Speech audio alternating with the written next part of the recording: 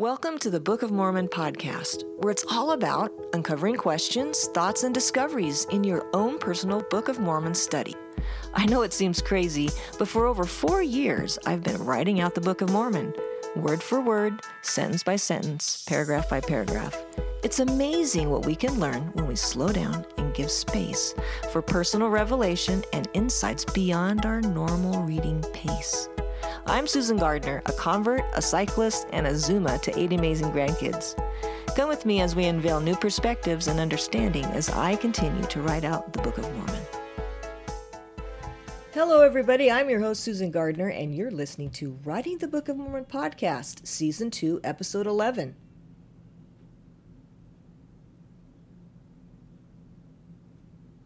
Sometimes you just gotta wait. You see what I did there? Ha ha ha. Waiting is an interesting concept for me. Like you, I've had many different opportunities to wait. We've all had to wait one time or another. Learning to wait begins at a very early age. I believe it's actually an acquired skill to wait. We could take it way back to infancy, having to wait to be fed, or wait to be picked up, or wait to be held. And as I grew up, I remember hearing my parents tell me, "Wait till you're older." I remember learning to wait until somebody's finished talking before I chimed in so I wouldn't interrupt. That's a hard one for me even today. Learning to wait is definitely something that should be grasped early because life ends up giving us a lot of opportunity to practice. Of course, I looked up the definition of waiting and found a couple of different descriptions. The first one is stay where one is or delay action until a particular time or until something else happens. The second one is used to indicate that one is eagerly impatient to do something or for something to happen. And of course I looked for similar words in the thesaurus. Some were stand by, look out, anticipate, expect, count the days until, hold back, cool one's heels, hold on, hang around, sit tight, and my favorite, hold one's horses. I know about holding your horses because as I rode my bike to a meeting place and had to wait for my friends to join me, as I'm sitting there, I'm anticipating a fun ride together. But you know what helps me to wait? The fact that I know 2 things for sure. 1, they're coming soon, and I'm already ready once they get there.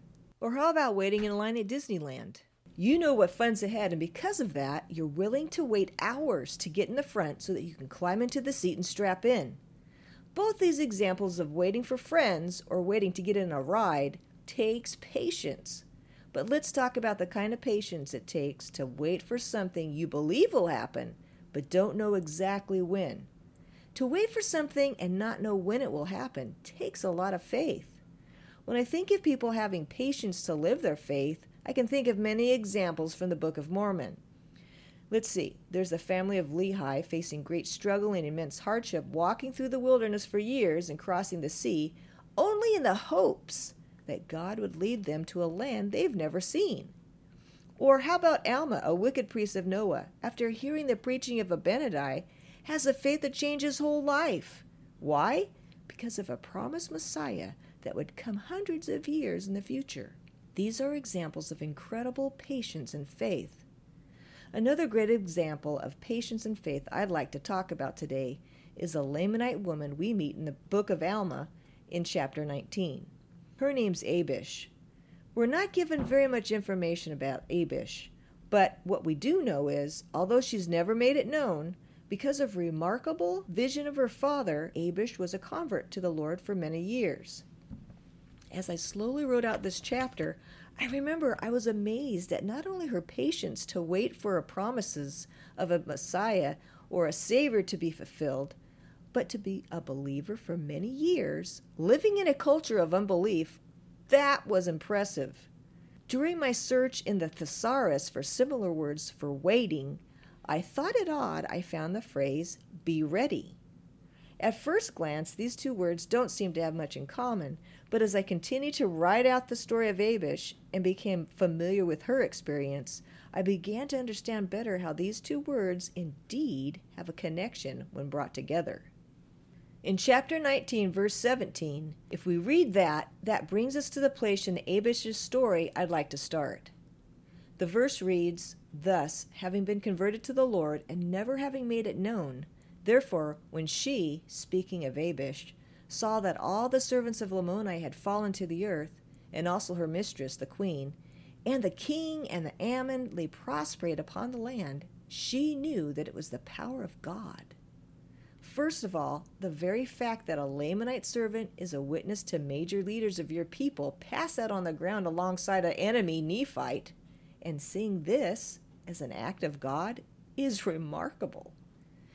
The words in this verse don't tell me this, but as I think about how she was able to recognize the difference between an act of God and an act of hate between warring people, my heart tells me Abish had to choose every day to live a life as an active, spirit-seeking convert. Arriving at this place in the story brings me to my next point. In an earlier podcast, I talked about what the term means, decision spaces. Now, we see those throughout the Book of Mormon. I define decision spaces as that moment of time between knowing what to do and actually doing it. In this story, I believe Abish comes face to face with two moments like these. Verse 17 points to the first of these moments. It says, "And supposing that this opportunity by making known unto the people what had happened among them, that by beholding this scene it would cause them to believe in the power of God. Therefore she ran forth from house to house, making it known unto the people." I believe in this instance, the decision space is found between seeing the opportunity to encourage belief in her people and deciding to run and make it known. I believe when we find ourselves in decision spaces and go with our gut, as some describe, it's often the same as following godly inspiration. I also feel it's imperative that I point out here, following your gut, or what I believe is the Spirit directing you, isn't always black and white or something clearly obvious. We can see it here with Abish. Even as a prepared believer, going forth in faith still can be a little uncertain. Here in verse 17 we see, she knew it was the power of God, but she supposed about the opportunity. Speaking personally, I've had many experiences, even as I've decided to go forward in faith, when there's often that little nagging doubt in the back of my mind. So, for this reason, I imagine Abish feeling a little trepidation while still holding to high hopes as she decides to leave where she is and run forth from house to house inviting all to come and see. Completely certain or not, she was ready. Way to go, Abish! Hey, there's the connection we were looking for earlier between the concept of waiting and the phrase be ready. All right! And sometimes, like my life, unfortunately, things didn't go as anticipated for Abish. It's true, she waited, followed the Spirit, invited, and people gathered, but their reaction to what they saw was not what she was hoping for. Instead, it went something like this. And now the people began to murmur among themselves, some saying that it was a great evil that had come upon them or upon the king and his house, because he had suffered that the Nephite should remain in the land. But others rebuked them, saying, "The king hath brought this evil upon his house, because he slew the servants who had their flocks scattered in the waters of Sebus. For they were angry with Ammon because of the number which had been slain by him, and then of their brethren at the waters of Sebus, while defending the flocks of the king. Then one of these angry men had a brother that had been slain with the sword of Ammon, and he was exceedingly angry with Ammon. He drew his sword and went forth that he might let it fall upon Ammon to slay him. And as he lifted the sword to smite him, behold, he fell dead." Oh my gosh, don't touch him. Don't touch any of them. How did this happen? What is the cause of this great power? What could all these things mean? Ammon's the Great Spirit, others said. No, he was sent by the Great Spirit. Others rebuked them all and said, Ammon is a monster, sent by the Nephites who torment us. Still others said, Ammon was sent by the Great Spirit to afflict us because of our iniquities. The Great Spirit always seems to be with the Nephites, delivering them out of our hands.